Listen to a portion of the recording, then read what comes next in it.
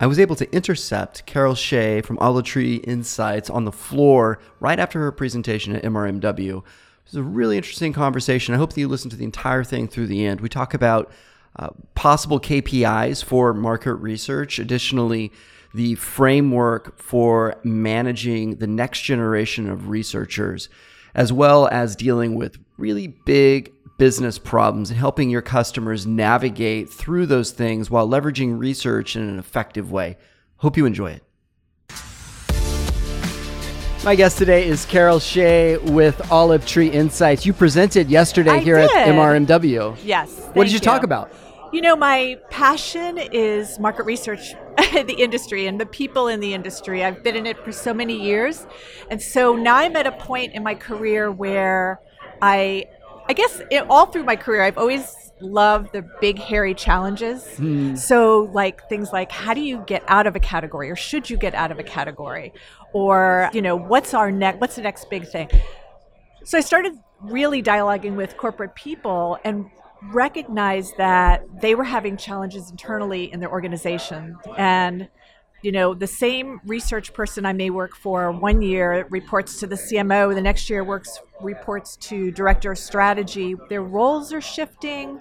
How they integrate into the organization is changing. So the speech yesterday was really focused on providing some of the ideas that I've heard from corporate researchers on how can they pivot their own role from being a support system for the business to being a growth engine for the business.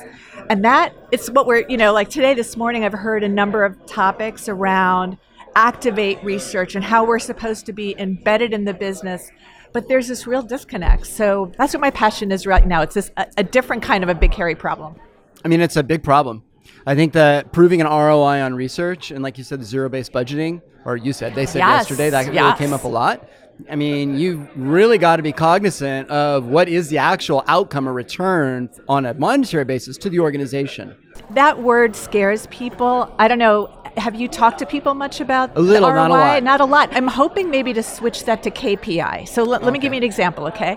Because I know I've worked with some clients that have done a brilliant job with ROI, but I also know that there's a lot of situations where it's just a frustrating conversation. But one of the more interesting KPIs I saw that about connecting to the business is how many times in a business plan is the voice of the customer included. So that to me is a really powerful KPI or something that shows how the business is utilizing the research that we're providing.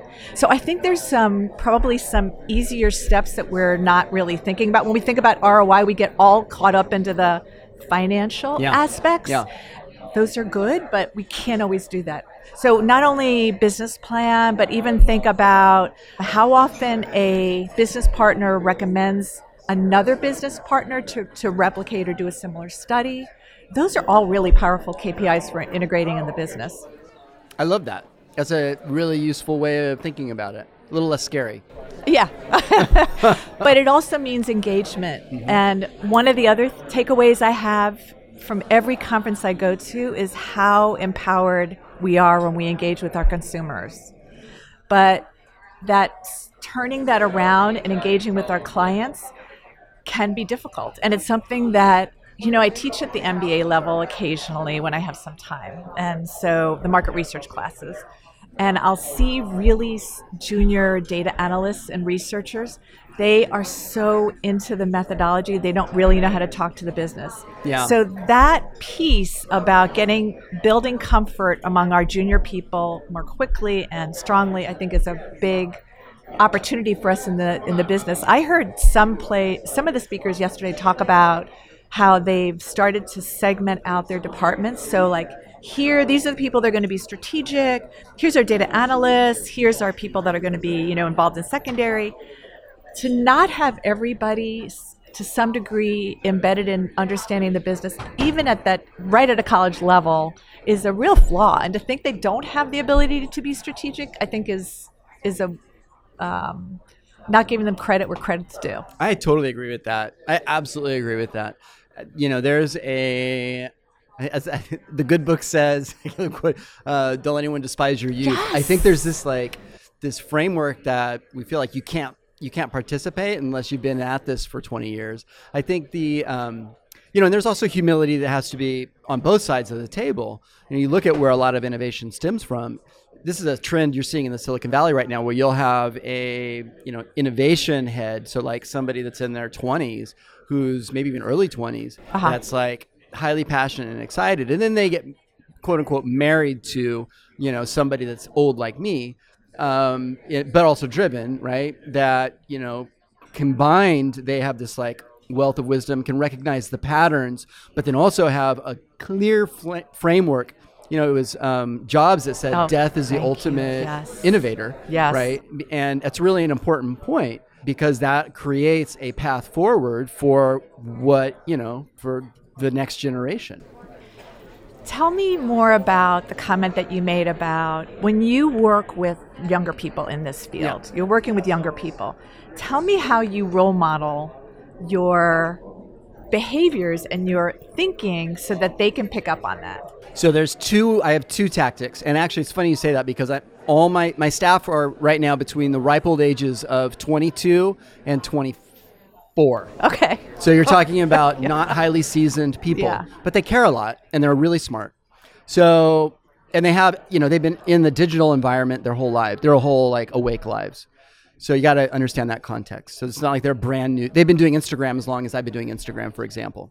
So the first thing that you have to apply and it's easy for me because I am a small company, but if I was a big company, it would apply as well. Maybe not GE big, but $100 million company, I think you'd still be fine. And that is, mistakes are okay because the rest of the world isn't paying as much attention to you as you think. So really, how many people read the press release? Not very many. And so it's okay if, not at scale, but if occasionally mistakes happen. And so that's the first piece that has to exist like in your psyche. You have to be okay with there being some just dumb stuff that comes out. That's good, happen. Right? But again, not repeating it, but being okay with the mistakes. And then the other part of it then is autonomy. So / framework. So you have to have this tension between, I call it context, where instead of it being like a 20-point checklist of check, because as soon as that happens, you start checking your brain and relying on the system. And there's always outliers. So what you need to do is really understand what the context is. And that's where I operate off of a template. So, and what I mean by that is, which is different than a checklist. So I will tell, like a press release is a great example. I will give one of my employees, Chu Yi, I'll say, okay, I want you to write a press release. And she's like, great, I want to write a press release. I've done 2 my whole career, right? So I will say, this is a really good press release. Model your press release off of this, pretend it's boilerplate, right? And then she starts learning by execution. And what I'm finding is that it sucks for me for like 3 months, because there's a lot more kind of like issues and mistakes that are getting to me that you wouldn't have with somebody who was in their 30s. But like after about 12 months, you have somebody that's basically grown 5 years in their career, because they are modeling their stuff off of best in class, right? Best in the industry. And we look outside of the industry in many cases for that kind of to model. So, you've got to be willing to put in the work with that staff. But if you are willing to put in the hard work, then the rewards are just like, it's hard for me to quantify a number, but it's just massive, right? Because they're conforming to your culture. They're conforming to the global expertise of, what is perfection, right? And they're also conforming to adding, in my case, everything's predicated on value. So I will never do anything unless there's more value given on the other side of the table, right? So I'm not a taker, I'm a giver.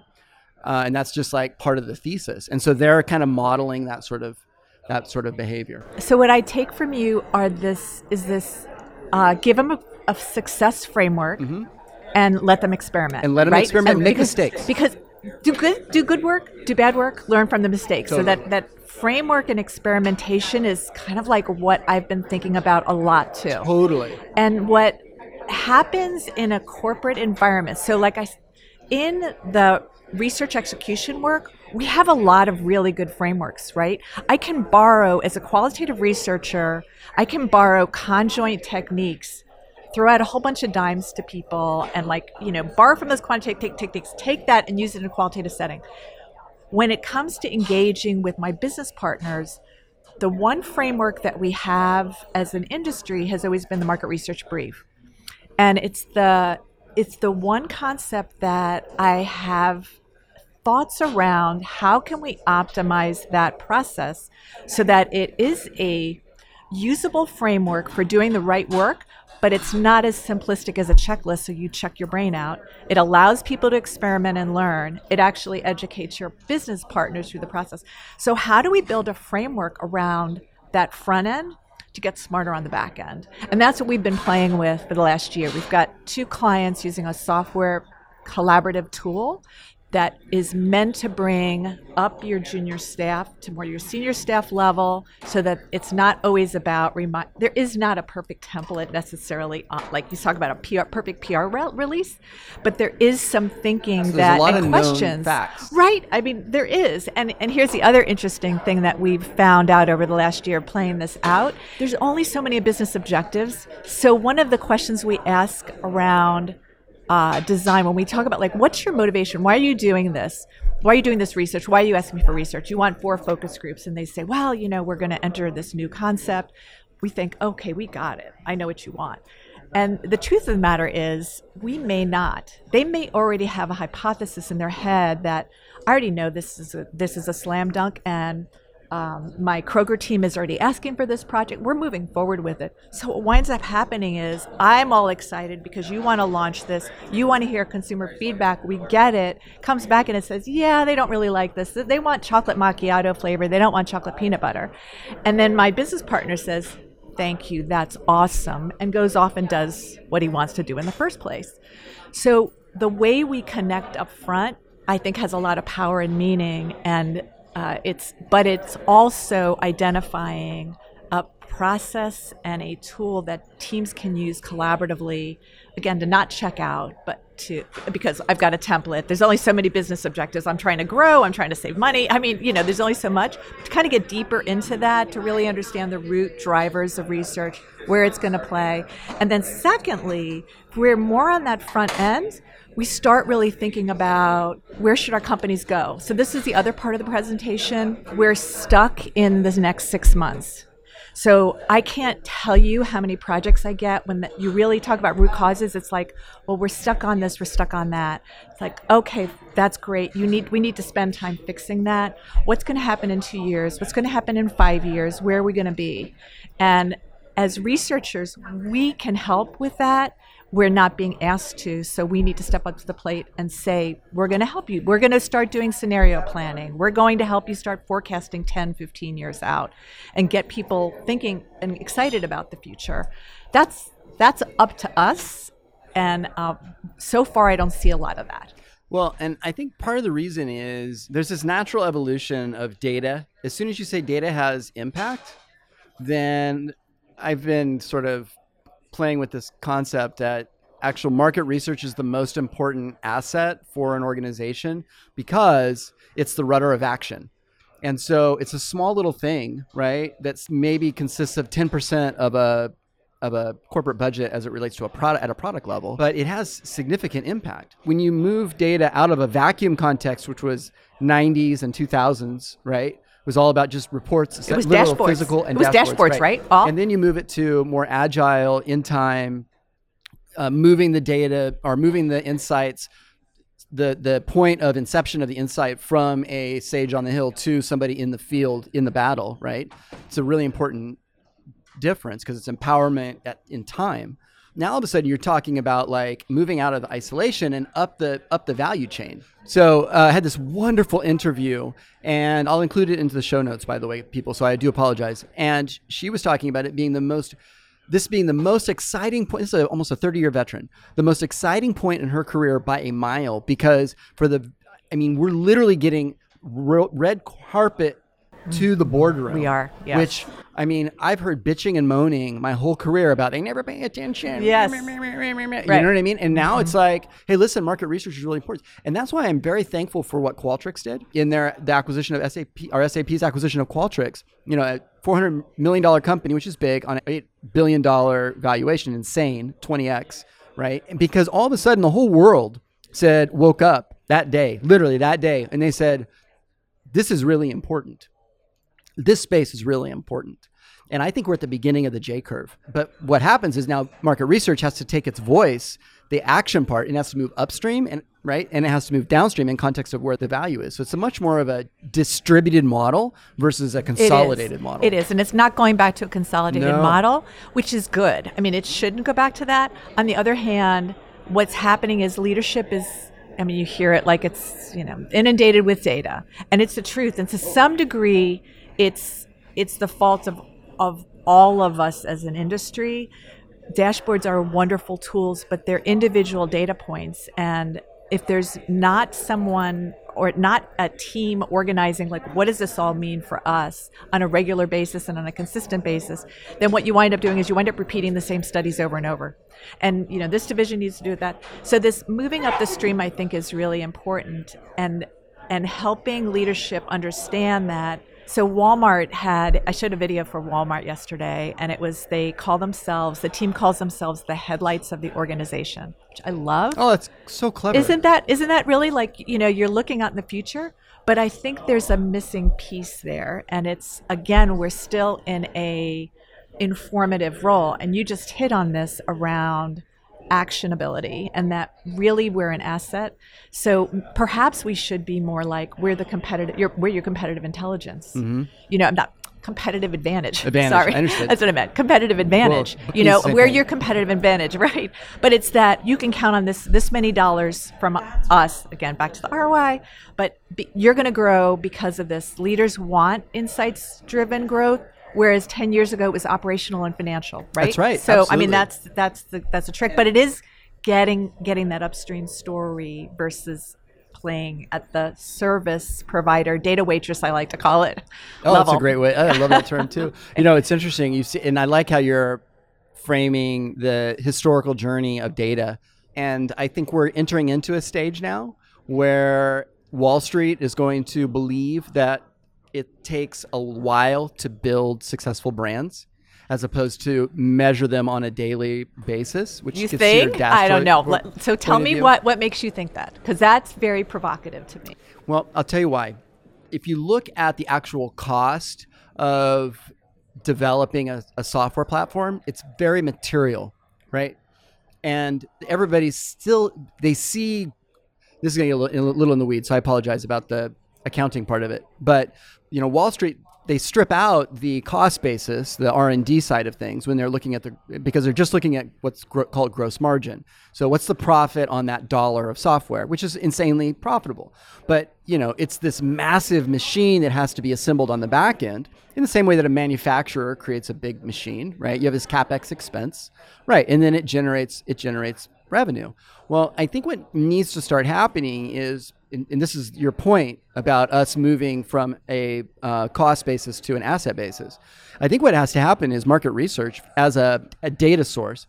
Data needs to be moved into the CapEx asset class. And the implication there is all of a sudden it isn't treated as a negative on the gross margin for a project. It's considered to be part of the, you know, the value that is the machine that is driving good decisions. I think this is an interesting point because you haven't, just like basic accounting isn't like kind of treating it like that right now. But I really think as companies start becoming overweight, or at least maybe not overweight, but right-sided in terms of the amount of money they're spending on research, they're going to start being incentivized to look at how should this asset class really be treated, right? Or this cost basis really be treated. And I think that's going to wind up being, again, more of the, you know, whether it's in the R&D or the machine or, you know what I mean, more in the CapEx side of the business. I don't know. It seems like the investments in the last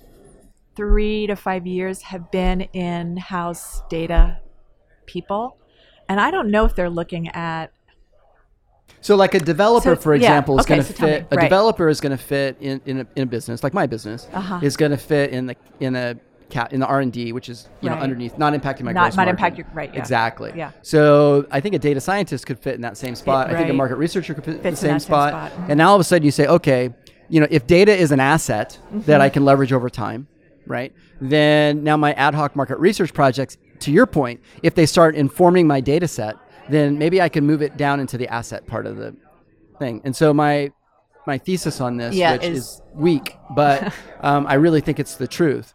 I think that the accounting accurately reflects the realities of the business. I mean, Amazon, okay, so look at Amazon. Amazon wins because they know everything. Target wins because they know everything. Yes, right, exactly. I mean, there's just no question about it. Yeah. So, is it the case that they have the best systems? Yes, and they've invested in those, but they also have all the data.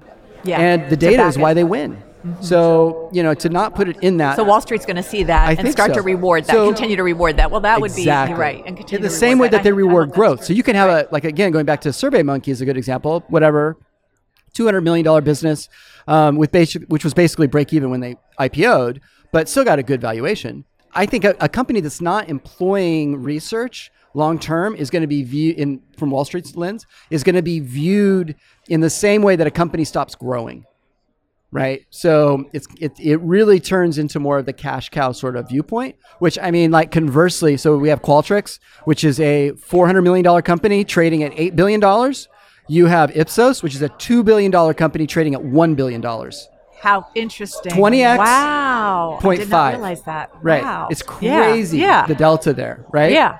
And the cash that is spinning off of Ipsos is huge. Yeah. So you've got... you've got this, but why? Because the Wall Street doesn't see the growth there. Yes. So anyway, I've been talking too much about this. That's fascinating. No, I'm so happy to hear that because it is the big gap for me, is this connecting back to leadership and having them understand we're an asset. And then it's how do you build frameworks and processes around that to build collaborations, because it's a new model of working. I know some organizations are going to matrix type frameworks because they want to embed researchers within the teams, and that way it kind of embeds that thinking. Great. But it also doesn't mean, you still have silos, you still have some elements that break through because it is about the connectivity of all of it. Mm-hmm. And technology can help us. We need the humans. Right. And so that's my exploration is from that sort of aspect. So, I'm just going to say I don't know a lot about all this. Okay. So I'm just asking the questions and trying to find the right paths and what might be next for our field, because I love it. I love the people in it. I want them to all succeed. And I think it's important for this to succeed. Totally. Thank you. It's so important. Thank you. So thank you for asking these really key questions. So Olive Tree Research. Tell me what in the world you guys do exactly. Well, so I'm pivoting my business. So I've been a consultant for some major brands for the last 12 years mostly in the CPG space, almost always in big hairy problems. I don't know why anybody doesn't ever asked me to do a brand tracker, because I know how to do it. But it's kind of like, no, they just say, think about that. But it's always hard problems. But my passion right now is to build the coaching side of the business. Oh. So we do workshops on things like how to build a team charter, all the way up to how to do scenario planning and knowledge harvest. And then this third tier that I'm building is this: how do we bring technology into the design side? We've got a beta tool out there right now with 2 great clients and a big team's using the Insights template. But how do we build a better collaborative tool? So I encourage anyone that's got an interest in engaging better with the business to chat with me about what your challenges are, so that we can build tools for that specifically. So it's a combination of you're bringing some brute force high-level thinking, and then also technology. That's where the future has to be. It's bringing these processes in so that they are democratized. It's not all in little Carol's head. It's out there so everyone can access it. And Jamin's head, and all the wonderful people, Meryl Dubrow, all the wonderful people. It's getting that out there so that the new generation of researchers and analysts collaboratively can elevate their paths towards being more strategic and connecting to the business. So Carol, if someone wants to get in contact with you, how would they do that? Carol at olivetreeinsights.com is the easiest. Got it. Perfect. Yeah, and thank of course, you. we'll include that in the show notes. Thank Carol, you. thanks for being on the Thank Happy you. Market Research Podcast. Thank you so much, Jamin. It was an absolute wonderful. honor.